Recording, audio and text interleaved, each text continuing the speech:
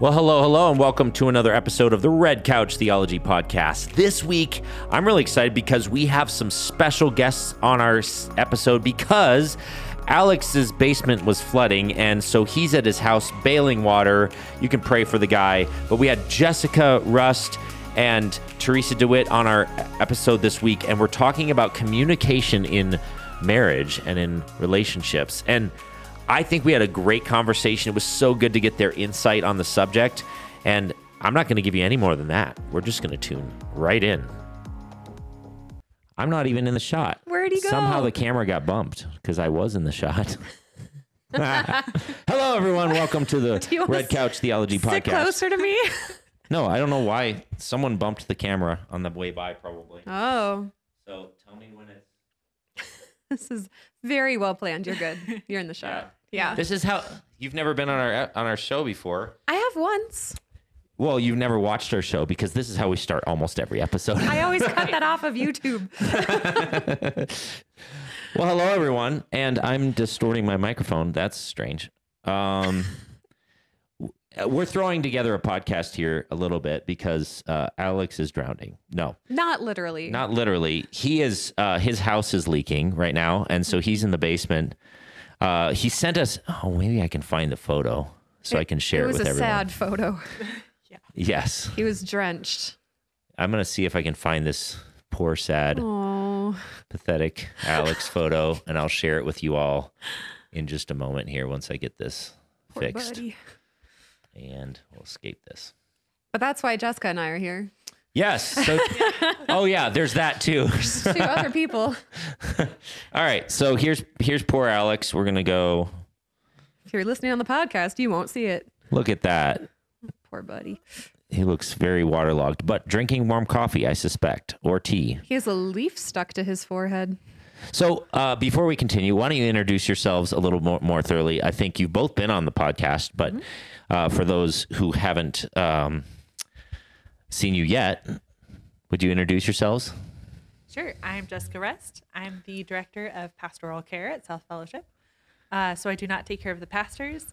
I help meet the needs of our community, both the body of South and externally, in physical and spiritual ways.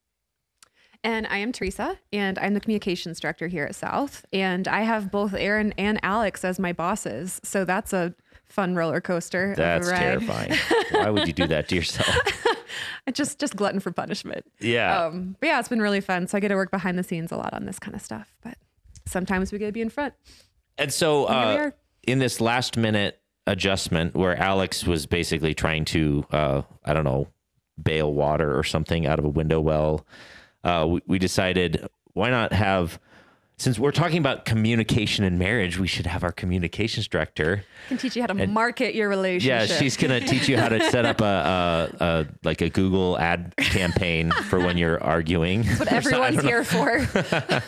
We're going to make presentations to help you win arguments.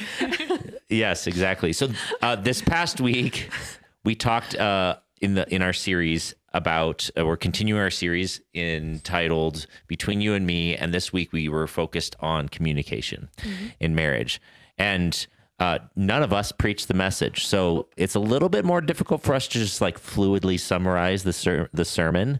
But some of the ideas that Alex shared on Sunday were as follows, and I lost my slides. That's fun and exciting.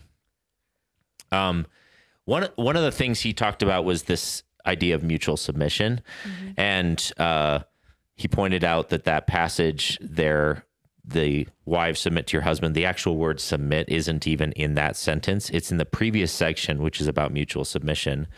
And then he transitioned that idea to, this means we have to sort of come to these kinds of consensus around this. This is, each person in the marriage and relationship is supposed to surrender and submit to each other in some way, shape, or form, given that passage of scripture. And then he went into just some practical tips about that. So would you guys like to share a little bit about your experience in communication in your relationships?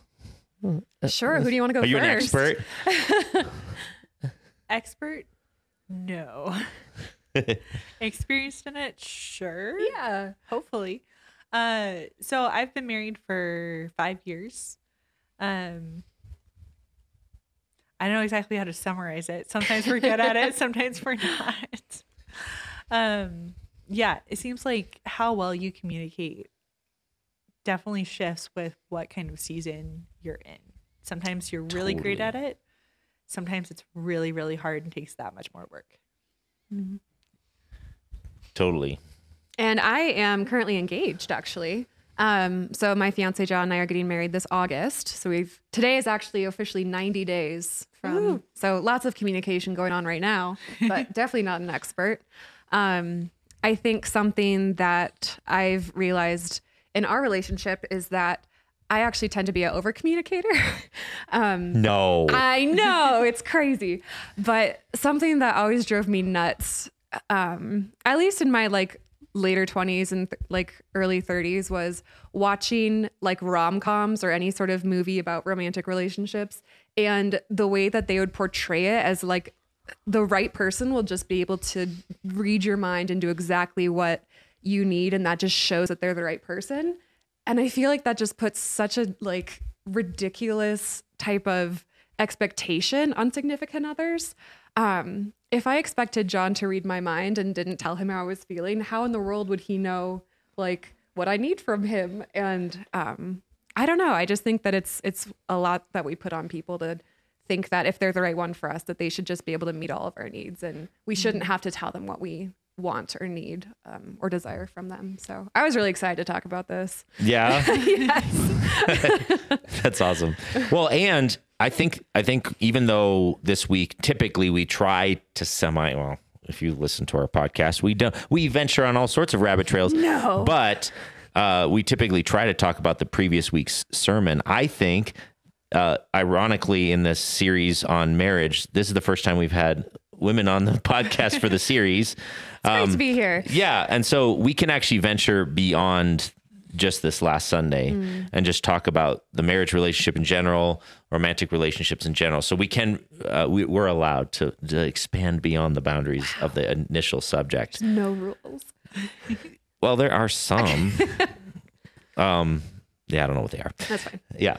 So on that subject, you're saying communication in these romantic comedies is comedic because they could just talk and then the whole movie would be over. That's what we were saying. Yeah, there'd be no problem if there's so many. I'll watch a movie and I'll be like live tweeting John if he's not with me, and I'm like, this movie would be over. They just talked about how they were doing or like communicated well. But yeah, who would want to watch that? That sounds really boring.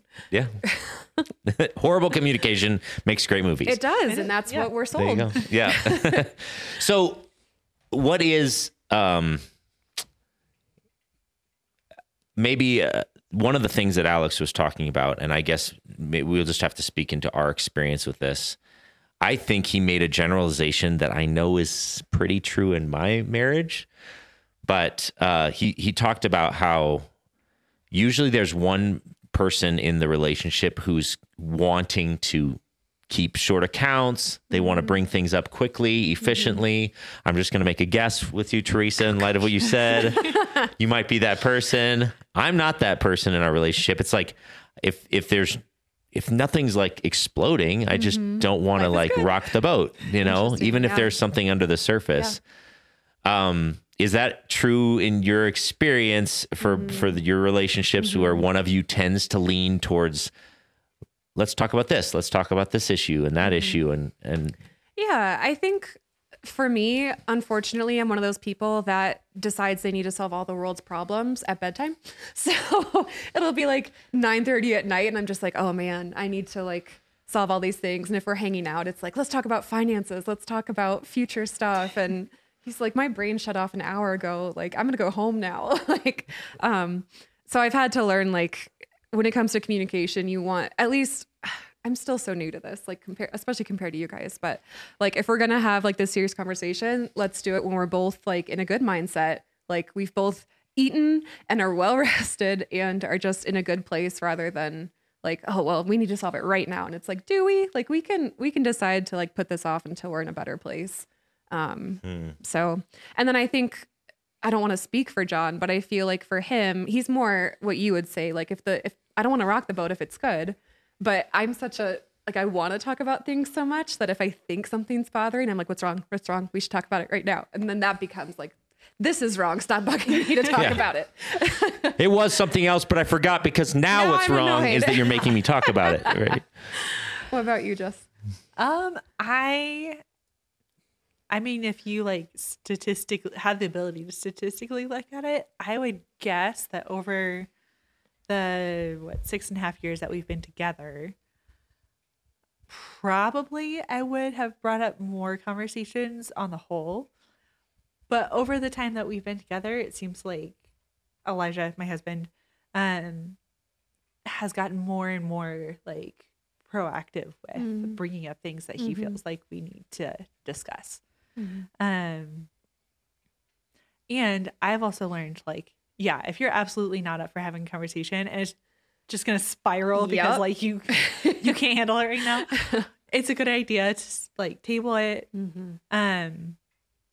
I've also recently been learning I want him to share how he feels and where he's at with me.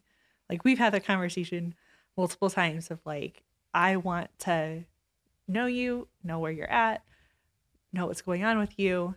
And if he's taking the time to share that with me, even if like it's not something I want to hear, I need to be willing to give him that space to do what I've asked him to do. One, but also respect that he is willing to be vulnerable with me in those moments and honor that, even if it's not like my ideal time or emotional state to hear it. And like, there's a balance for that, of course, having discernment in the moment of, is this going to be a helpful conversation, or am I going to like torpedo this thing and it's going to spiral, make it worse? Like, that's a case by case basis, right? We're talking all things being equal, and probably most of the conversation that we're going to have today. But well, like I said, I'm actually really pretty bad at this one because I don't want to rock the boat, and I have noticed, and maybe this is like one observation for you. It hasn't helped me much because I can see it, but I don't fix it. I've noticed like a problem. in seasons where I have less stressors in my overall life, I'm more open to deep, heavy conversations. And so like, during the summertime tends to be a little bit lighter weight workload. I'm not in school at that time. Or when I was on sabbatical, we covered so much ground on heavy, hard conversations about parenting and our marriage and finances and how we want to manage our lives and all these different things. And then during a busy season, I am probably I know I'm maddening for my wife to try and communicate with, because I'm like, if it's a challenging conversation, I have no margin left for hard things because I'm buried. And that's, so the tip is, don't be like me. Don't get so busy. And it is something like this summer. It's already on our to-do list to talk through some stuff so that when the fall hits, I just have enough emotional margin, because for me, those conversations are heavy and emotional. It's not about just, let's keep short accounts. It's like I have to constantly fight this battle of, she's offering me a critique. It's not about who I am. It's not about her love for me. And when I have low margin, I just instantly go to defensiveness. I instantly go to, why are we talking about this? I don't have space to fix another thing in my life because everything else is falling, and on and on and on. So, anyway, that's one of the challenges. And this is where one of the things Alex landed on Sunday. And I think, maybe we could speak to this and offer people some advice. I don't know. If we said that generally speaking, one person in the relationship tends to want to keep that shorter account, it can be so disheartening. And, this can happen so consistently over the course of a marriage, where you have one person saying, I want to go deep. I want to grow this relationship. I want to cultivate it. And they won't engage. In seasons of my marriage, I'm sure that's how Allison felt. And so how do we either help that person who's wrestling with that? Is there any wisdom in the scriptures. They can offer us how to engage when I'm all in and they just aren't. And vice versa, the person who's saying, I don't have the margin for this, or whatever the excuse they have, like the excuses I gave for myself. How do we like shake that up to say, no, this is worth engaging? Mm-hmm. I mean, I have lots of thoughts on that. Yes. I love it. I love it. I mean, there's like 6 questions in that one question. Oh, that was a lot. Sorry about that. One aspect, you're in a season. Seasons change. Mm-hmm. The season that, all things being equal, the season that you're in right now and the way things feel right now aren't inherently just how the rest of your lives together are going to be. Mm-hmm. How you are going to feel for the rest of your life, how they are going to feel for the rest of their life, just because they're in a season where they do not have the emotional capacity to engage in the way that you really wish and hope that they would. It doesn't mean that that's just them forever. Again, all things being equal, I don't know every specific relationship scenario of people who are listening right now. And that doesn't mean it doesn't hurt if they're not meeting you in the way that you hope and wish and dreamed of, and even have communicated multiple times before. But it doesn't necessarily mean that like this is just your marriage forever now. Like Alex shared the story of the couple that he knew in Michigan. The wife asked them to rate the marriage. Yeah. The guy said, "Oh, we're at a 9, maybe a 10. This is amazing." And the wife's like, "No, we're at a 1." And then they had to work that out. I think sometimes the default is like, "Oh my gosh, we're not at a 10. We're supposed to be at a 10. Why aren't we at a 10? This feels bad. Our marriage is bad. Everything's falling apart."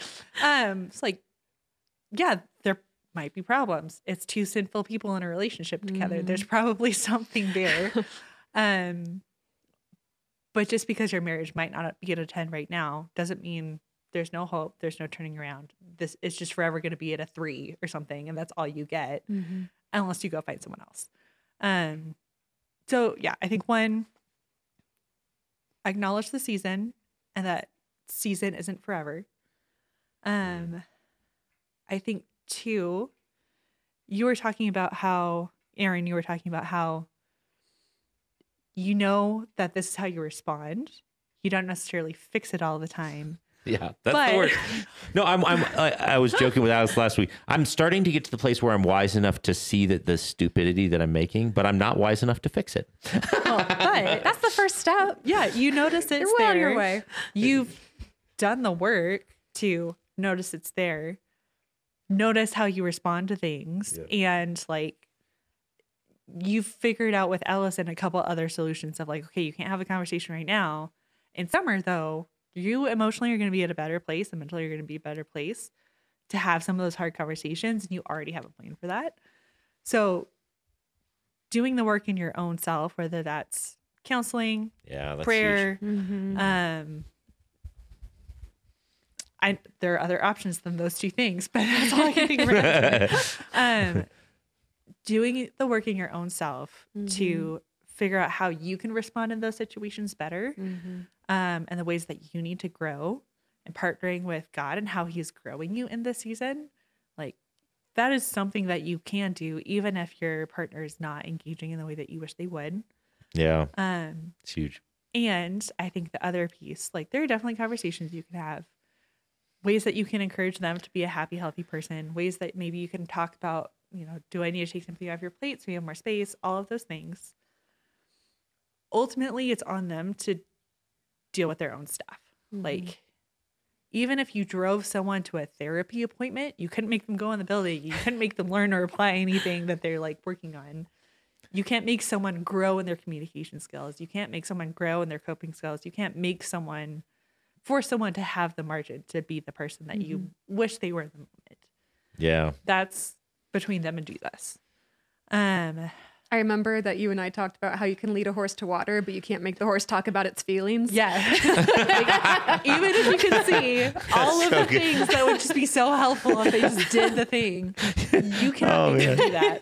That's good. They're a human with their own free will. And you love that about them usually. But some advice that was given to me that I found really helpful is do the things that you can within reason. Mm-hmm. But also pray and ask God to work in their hearts and send them unexpected messengers. Because sometimes, even if everything that you see is like true or helpful or right, they might need to hear it from someone who's not you. Mm-hmm. And that doesn't, again, might not feel good. Because if you're their partner or spouse, like, you would like them to listen to you. Yeah. But sometimes so can you unpack that voice? Yeah. Unpack that concept, unexpected messengers. You just threw that in there. Can you explain what you mean by that? I'm going to give credit to my wonderful counselor who gave me that advice. Our counselor. We got the same counselor. Nice. Well, now I want to go because you guys are great. So there you go. This podcast is sponsored by. Yeah.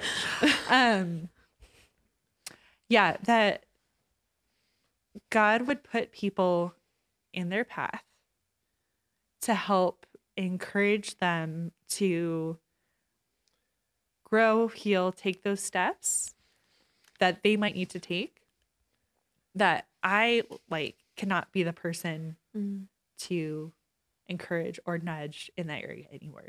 Like there are definitely areas in my relationship, which he knows I'm on the podcast talking about this right now. So it's okay. Hi, Elijah. If I were to keep bringing up certain areas, it's going to cross the line into I am nagging him to do things that ultimately it's up to him to make that choice. And it's at the threshold where if I keep pushing and poking and prodding, even if I think, no, like this will be good for you to do it, it's going to pass the line into unhelpful, unhealthy, probably encourage him less to do it than it would have otherwise. But ask that God would put people in his path, in their path, in whoever's path, who would be able to be that voice to encourage and speak in a way that he will hear and will resonate and will maybe help encourage the other person to take those steps that you probably just aren't the person right now to encourage them in that way. But we're supposed to be everything for each other. The bestest of best friends, the primary source of contact. Being devil's advocate, right? I am. Well, what you could do is like go tell Aaron, like, hey, I need you to go like bring this up to Elijah, just nonchalantly. And then I just randomly snag Elijah. He's like, I know where this came from. Right, this is a very specific messenger I have chosen. We're coming for you, like no, just I have no idea what she's talking about, but It's probably good. Yeah.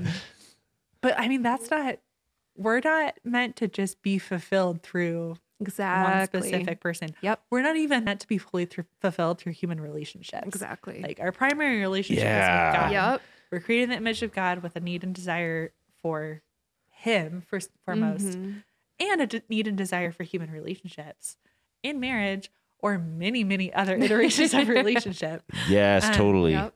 Which I think that's been a theme that's kind of popped up subtly, different points throughout the series is when things go wrong or in a tense direction or in an unexpected direction in a marriage relationship, it is not necessarily a sign. In fact, it probably isn't a sign initially that this isn't working. We've got to get out. It's actually an invitation from God to say, one, trust me more. Like I love that idea of there's been times in my marriage where, and I know Allison does this with God as well, where I'm so grateful that she follows Jesus and that I follow Jesus and that he's a partner in this relationship because I can go into the other room and say, God, you got to talk to her because I can't anymore. Exactly what you're saying. And I know she's talking to you and I know she's listening to you. And that is now I know not every marriage has that scenario where the other partner is not engaged in their relationship with God, but it is a beautiful gift to know that she's talking to Jesus and maybe he's intentionally not bringing it up because I'm wrong. So, and that's fine. That's his prerogative. But it's so comforting to say, God, please, can you move in her heart or bring someone along or whatever. And what it does is it takes the tension and it diverts that intention towards me growing in my relationship with God rather than in destroying the relationship. It's such a gift. So can I say something? You said the word nagging, and I right away was like, oh no. I am a control freak, and I love to get things done way before the deadline. And I know it's crazy. That's something that like, I know going into a marriage relationship, I'm really going to need to like know to like simmer down and not have that be like always like, just, hey, is this done yet? Is this done yet? Especially when you're in the season of wedding planning and there are just a million things to do and it's just overwhelming. Like it's like a part-time job on top of your regular job and social life that you don't get paid for and you pay a lot of money for. Yeah. But I know just like from my experience, like it was always, and John's a 7. He's like you. Like he gets things done. Like he's a responsible human, but he likes to have fun and he's really like, and I'm like, fun. We don't have time for that. Yeah. You have to put like fun on the calendar, basically, like undesignated time for you to be you. But something that I've learned in this, it's like knowing that we both like, it's been good for us because it is helping each other, like us grow. Totally. And maybe there's like some disconnect there, but it's teaching us like, no, I need to like learn to like be more in the moment and to like not rely just on getting things done and to trust. And, but something I've gotten a little bit better at is like, if there's something that I want him to do and I feel myself bringing it up and he's such a crazy, like he's such a busy person. Like he's got so much on his plate. So I understand. But we've had to do like, okay, if it's not done now, let's schedule a time when we can plan on it being done. So then it's not like a whole month of me being like, is it done yet? Is it done yet? Is it done yet? It's like, okay, we said that by this time it would be done. And then I'm going to check in. And it's not me asking every single day. So I hope that I get better at that. Yeah. I don't know. Is that something that you guys are good at? Is that something that we're good at? Yeah. Maybe not. But that sounds great. You're already learning and you're not I'm even married trying. yet. Yeah. So we actually did get a question this week, and it's partially connected to the theme, and I better pull this up so I don't misquote it. And then we can get back on track with the rest of this. But I think it's a very well put question. It says this: I live in what sometimes feels like two worlds as a Christian, one with the church and the other within the performing arts. Why does it feel like the world in the arts shows the kind of love and communication that Christ asked for us, more so than the world within the church? Why are you looking sobering. at me? It's just like I don't know. It's a really good question. I think It it's is. a great question. Yeah. I think there's like, I have this theory about fear and its relationship with religion and faith. There's this, as human beings, we're very driven by the avoidance of danger, and we're very driven by fear as a result of that. Like we want to avoid physically dangerous things or socially dangerous. We're highly social creatures. We want to avoid socially awkward moments, things that make us feel at risk socially and that sort of thing. Cool. And then we're also driven by, if you're a religious person, you're especially if it's I think it's a natural inclination, but we're driven by this fear of the future and what's going to happen in our eternal state. Are we going to hell or heaven? And all of these fears that drive someone who adopts some sort of religious framework. And so, even though the gospel is a message about love, it's a message about the solution to the things that cause fear. Mm-hmm. It's so unbelievably easy to start to twist the commands of Scripture from recommendations and invitations to life and twist them into formulas to get out of the bad place. And I think exactly. And so as a result, now that's a very long setup, but as a result in this question, I think that for a lot of Christians, there's this underlying anxiety about, am I doing it right? Am I being a good Christian? Am I checking the boxes right? I don't want to say the wrong things at the wrong times. All those sorts of anxieties that just sort of lurk beneath the surface, which are antithetical to the gospel, by the way. But that anxiety causes Christian interaction sometimes to be more problematic than non-Christian interaction. If the only filter you have to put your words through or your interactions with people is this a good way of being human or not? And I don't have to filter it through my theological frameworks and am I being theologically accurate when I say this, and what's their perception of me, and on and on and on. Most of the time that added theology framework can actually make you be more of a jerk, more standoffish, less naturally human. And it's a problem with our belief about the gospel, not a problem with Christianity itself. That's my theory. We were talking a little bit about this question before we came on, and something that I was thinking about it was, I think when we bring people around something that they have a common interest in, for instance, like performing arts, any sort of like hobby, I think you bring a lot of people that enjoy that space. They enjoy doing these things together. One would hope that churches could also be a place of that. But I think that, we just live in a very divided country. We have Christians that have very different beliefs and see their faith in different ways. Yeah, totally. And I know, like, in our church, we have like a lot of different demographics of like different ages, different backgrounds, and political, socioeconomic, all of it. Yeah. So as soon as you start bringing people around in that, it can get a little dicey, but like, that's what God calls us to do. Totally. Do you have any thoughts on this one?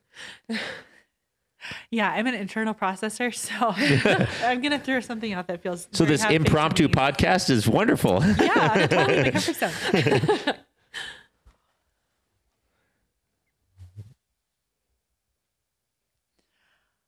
I think, this is how far I've gotten in my processing.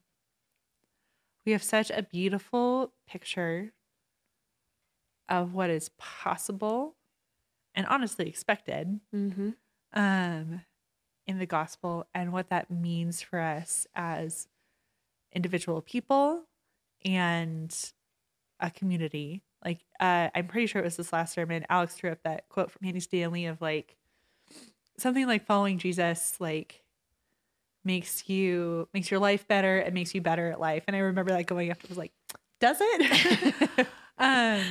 Like, in theory, yeah, like it should 100%. But the reality that we see of broken people who still stay broken on this side of eternity, at least to some degree. Yeah. Who may or may not be trying their best, may or may not have a fully accurate picture of Jesus and the gospel and what that means. Because we have such this high, beautiful expectation, and hopefully, at least sometimes, have experienced the beauty of Christian community when it functions as it should, with the love and grace and freedom and hope of Christ. When it falls short of that, it's such this devastating chasm and dissonance. Yeah. Because it's supposed to be this. It's supposed to be this. We know it's supposed to be this. Yeah. We've seen it be this. Yep. Hopefully we've seen it be this. Yeah. At least. Yeah. And the reality sometimes, or maybe often, is this. Yeah. Yep.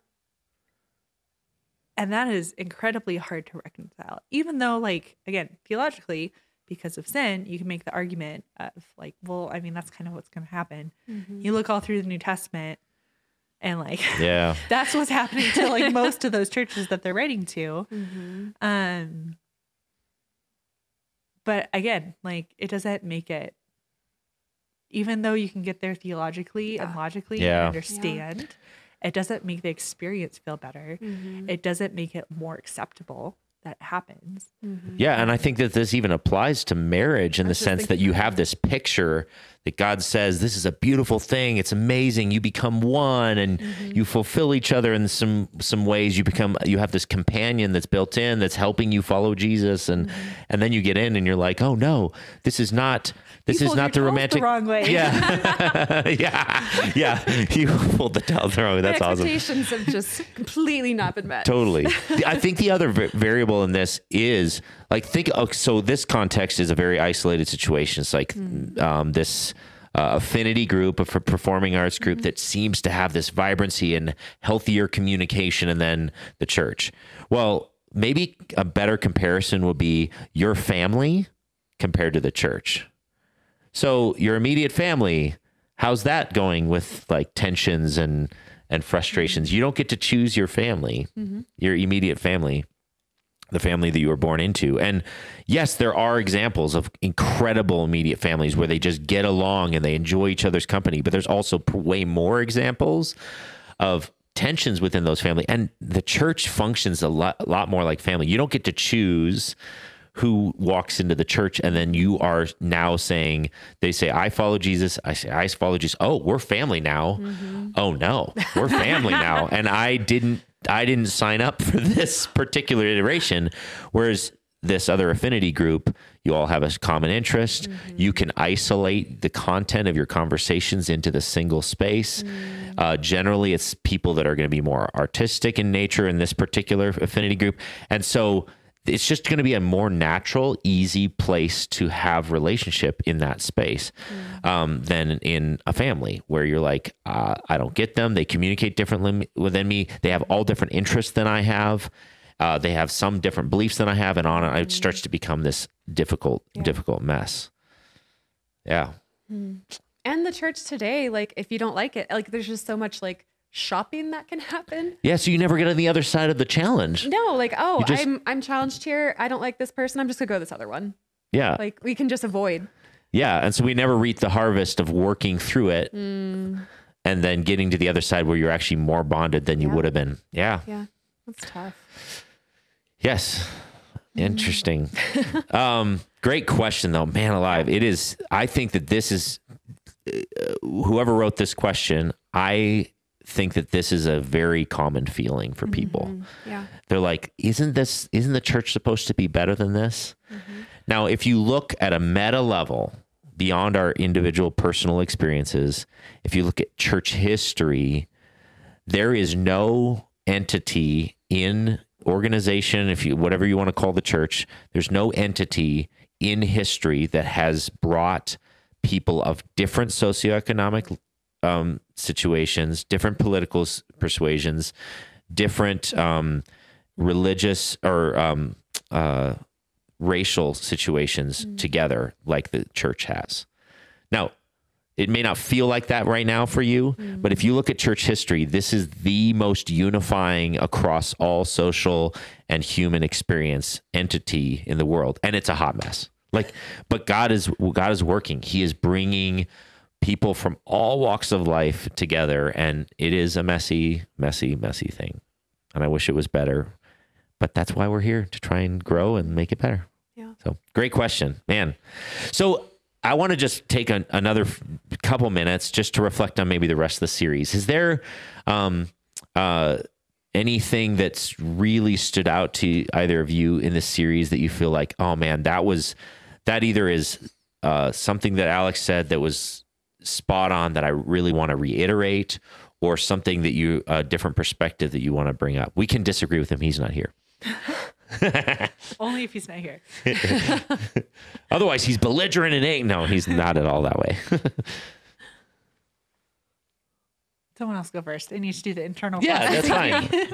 There was one line that stood out to me there was more than that, but one that's coming to mind right now. And it wasn't necessarily like reflecting back to scripture, but it was he had like a few different like kind of tips on like marriage communication. I wonder if I can find it. If we can find it there. I think we shared it on social this week, actually. The first one was talking about telling the person what you love and appreciate rather than what you don't. Like it was kind of taking rather than being like, why don't you ever da da da da da, or like, why can't you just XYZ? It was like, I love when you do this thing. Like I see the love of Christ in you when you treat me this way and act towards me in this way. Oh yeah, the tell each other what you want rather than what you don't want. Yeah. I just thought that was really wise. I don't know where that'd come from. Maybe it's just Alex Walton's brain, but Yeah. or Alex Walton's brain, but Yeah. I just thought that was really good because it can be so easy. Just like if our marriage isn't good, like we're not a 10, like we need to fix the problem, focus on the problem, and sometimes it's just good to like celebrate the good and not Totally. it's always a balance, like you said, like. You don't just want to be like head in the clouds, rose-colored glasses. We're not going to talk about the hard stuff, but I think it's important to keep that balance. And like, yes, like we're going to work through the hard stuff, but we're also going to celebrate the good stuff. Mm-hmm. But, are you still internally processing? A little bit, yeah. Okay, I can see it in your eyes. Well, so for me, we already actually talked about it a little bit in this episode, so I won't linger on it too long. But this, I think that it's partly God's kindness to take a relationship like this, and you're naturally drawn to each other, especially as the relationship starts. But then as things get challenging, it's this invitation to then transition some of that energy towards growing in our relationship with God, that's the thing. It came up again in Alex's message this week. It came up the week that I preached. It's this Alex keeps using this phrase, relationships are hard work. Let's work hard on a relationship. And I think that it's supposed to be that way. If in some sense, this is a refining relationship. It's not supposed to just be like a cakewalk. If it is, that's fine. And praise God if it's just super duper easy. You guys never fight. You never disagree on things. But just know that God will use something else in your life to help you grow or refine, or you will just be a less characterful person. I don't know, what's the word for that? Less full of high quality character. If our marriage isn't hard, we're going to be less human. What? No. If your marriage isn't hard, watch out. Something else is coming for you. The other shoe will drop. I want to get your opinion. Oh, do you have any other thoughts? Processing?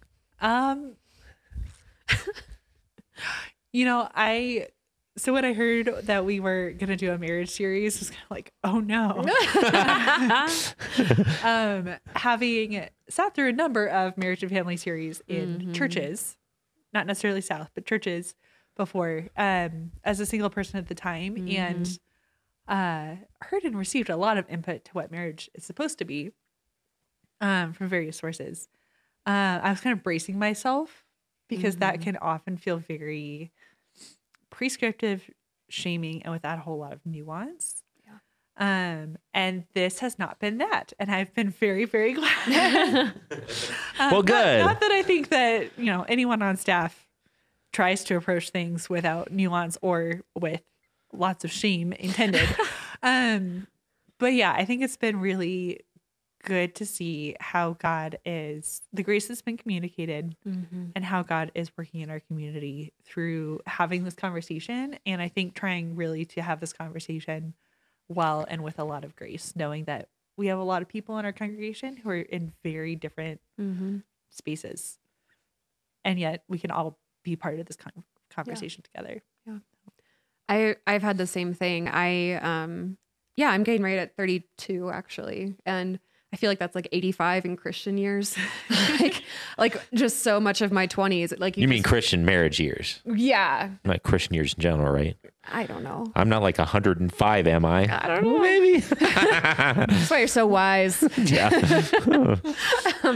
But I don't know. I had read this book. I forget the name of the author, but it was Breaking the Marriage Idol. Yeah. And it just really showed me how in Christian culture it can be like, just like put on this pedestal and like, oh, you're less of a person until you're married and you haven't made it until you're married. And I think I had to like unlearn that just from past teachings or just thoughts about myself. And like, I was kind of nervous about the series too. I was kind of like, what's this going to be? And maybe, I don't know, I can't speak for single people where I'm at now, but like being in that place for so long, like it's felt good that there's not the shame. There's not the shame of like, well, it's not the end goal of our lives here on earth. It's an option, but it's also not something that like we want to have any guilt or shame around. Like I never wanted it to feel like, oh, well, now I'm getting married. Now I have arrived. Like now you can really be part of our community. So I've just been thankful that it's been a place where like, no matter like if you're single and want to get married, if you're single and don't want to get married, like that was me for a while. And I don't know, like, it's just, I feel like it's been a healthy, well-rounded series. But well, I didn't ask you guys just to compliment the series. I was hoping you were going to disagree or something. Here's all the problems. No, I'm just joking. I did talk to someone else who's single and who came halfway through the series because she was like, I did not want to go to this series. And then listened to one episode or one of the sermons and was like, and went back and listened to all of them. We were scared how to market it. I was like, how do we tell people like that this isn't just for like one little area? We're doing a marriage series, but it's going to be good, right? Yeah, it's like we worked on the description a long time on that one. Yeah, totally. But that's good to hear. So we're almost out of time here, but I do want to like circle back around to the subject of this week, which was communication in marriage. And I think I'm going to address that with this quote that Alex put up. And I'd love your thoughts on this quote. This quote is by Jordan Peterson. He says, marriage is either tyranny or chaos. And what he means by that, as far as I can tell, is when it comes to communication or making decisions, like in a marriage, you're constantly making decisions, even decisions you're not thinking that you're making, you are. How are we going to handle food preparation? How are we going to handle cleanup? How are we going to handle the decorations? How are we like? It's just this constant thing when you're living with someone and trying to interact with them. You're making these decisions, and his statement here is that every single one of those decisions will lean towards or naturally drift towards tyranny or chaos. And the alternative is negotiation in his argument. So tyranny meaning one person decides. Even if the other person says, you just decide, it's still tyranny. That means they've relinquished their participation in the relationship on that subject matter. Which is interesting, okay? Or chaos, no one decides, and it just goes haphazardly. Or the alternative is to say, let's have a conversation about this and let's decide. Now, he's not making an argument that the goal is to 100% eliminate tyranny or chaos, that you may decide what isn't tyranny is that, okay, this is something I really just genuinely don't care that much about. And so therefore my decision, my participation in the relationship is to say, well, yeah, whatever you decide that's totally fine. That's not tyranny. What's tyranny is I do have an opinion, but because I don't want to rock the boat, you decide. I'm just going to sit here and simmer. That's tyranny. And yeah, I don't know if Alex shared this on Sunday. I was in and out of the tech booth trying to fix some stuff, but did he share about like the silverware drawer concept of this? I don't remember that. No. Oh, really? Man, I thought that was a great illustration. He said, like, for example, how is the silverware drawer going to be organized? It can be as granular as that. You can just say, well, no, he manages the kitchen, I manage the living room. That's still tyranny. I call it. What do you guys think about that? How do you feel about, like, do you agree with this? I would say you should live with a lot of different roommates before you get married, and you'll learn how to compromise. Yeah. No, I'm just kidding. I just wanted to throw in that joke. I didn't have any real advice right away. And she's internally processing, so I feel like I need to go first. Totally. You can go, though. I guess this puts a lot more pressure on communication. Yep. Yeah. Than naturally might feel. But his point is, once you have the conversation and you've at least stated your actual opinion about some of these things, then that issue is, you've actually communicated and you've engaged in a oneness kind of being together. You've created a new world where you both have participated in make that decision, even with your silverware drawer. That's a lot of pressure to communicate. I love that you're actually doing our ceremony for the wedding, because you can just tell us all about this. Yeah. I told her I was just going to preach the message that I preached in the series. It's a long ceremony. 40 minutes long. It's not a big deal. I will say that I think there's something special about looking at each other's gifting and talents and saying, like, I don't know, especially, I just love it when it's especially like opposite gender roles and you're okay with that. That's just something that John and I love. Like, he's such a good cook. I'm a horrible cook. Like, and I'm happy to like go get groceries for it or like do cleanup and have that kind of like carry the other piece of it. And I like, he and I already talked about like, we want to have me kind of like overseeing the finances, but that's not something where it's like, oh, I'm just going to tap out. It's like, okay, here's a plan. Let's discuss it. And how can we work together moving forward? But of course, I'm not married, so that could all be a pipe dream. And I'm just don't even know what I'm getting into. So I don't know how much I can talk into this one. I don't think it's a pipe dream. I think you might just have that conversation multiple times. Yeah, that's fair. Yeah. Over I'll and brace over. myself forever. I mean, my guess is he's using these specific phrases of tyranny and chaos partly to provoke a strong reaction and then get people to like think about This is what only he's half actually of the saying. quote. Yes. So part That's of my helpful. reaction is like, how helpful are these actual Yes. Let's get the whole actual phrases of tyranny and chaos? Because that feels very like black and white. Mm-hmm. Knowing that there's a second half to this quote as there in fact. Yeah. I think probably the reality is a little bit more nuanced than that. At least the first half of this quote. But probably also the point of the first half of the quote isn't there's nuance in probably every single conversation you're going to have as a married couple in some degree and back and forth and give. Like there are absolutely conversations and aspects of our life and taking care of things. It's like, I do not care. Like, I don't mow the lawn. Elisha mows the lawn. I don't feel like I need to give input into how Do you or like even walk when that alongside gets him? done.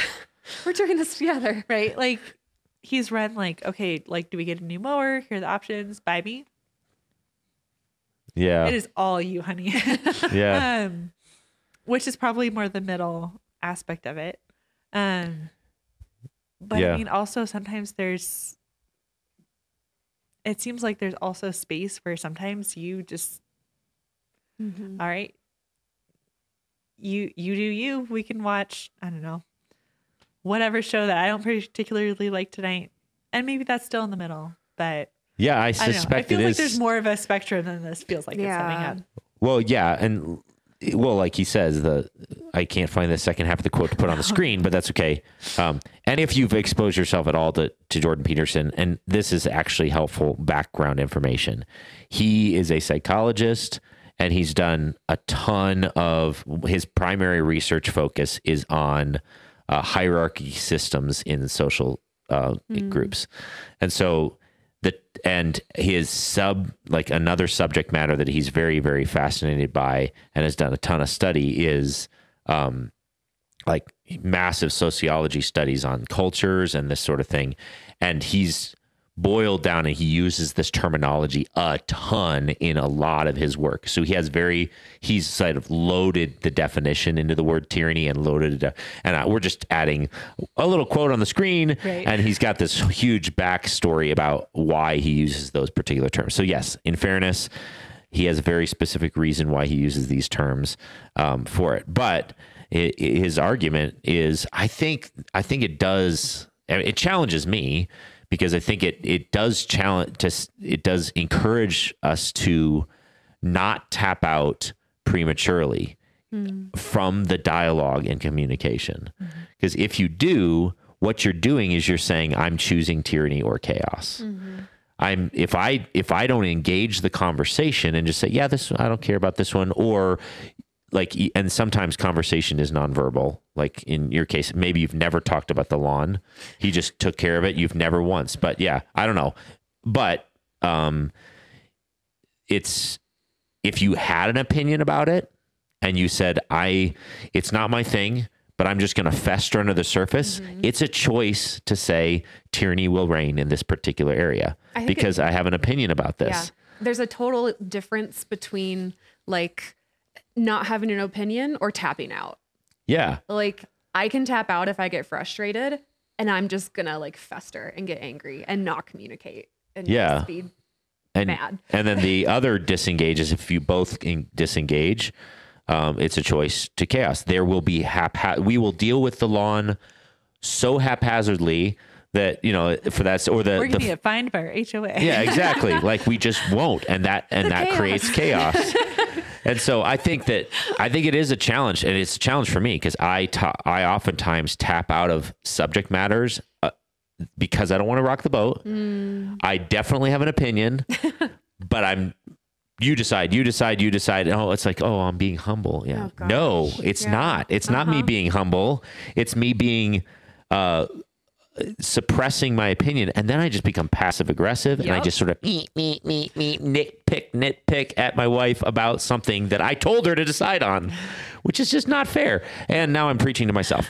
So it's like if John asks me what I want for dinner and I don't care and he brings something home and I'm like, I don't like this. It's like, well, you said you didn't care. Tyranny. Chaos. Yeah, chaos. Yeah. It's both. Any other final thoughts on that one? We've gone an hour. Yeah. Good job, us. Thanks. Our impromptu episode. Wow. We did it. Hooray. Any other thoughts? I hope Alex is okay with this. I hope his basement's doing okay. Yeah.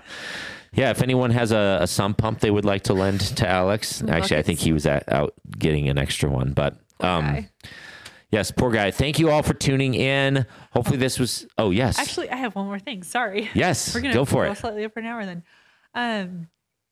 We talked a lot about communication, talked about doing your own work, helping other people or praying that other people do the work.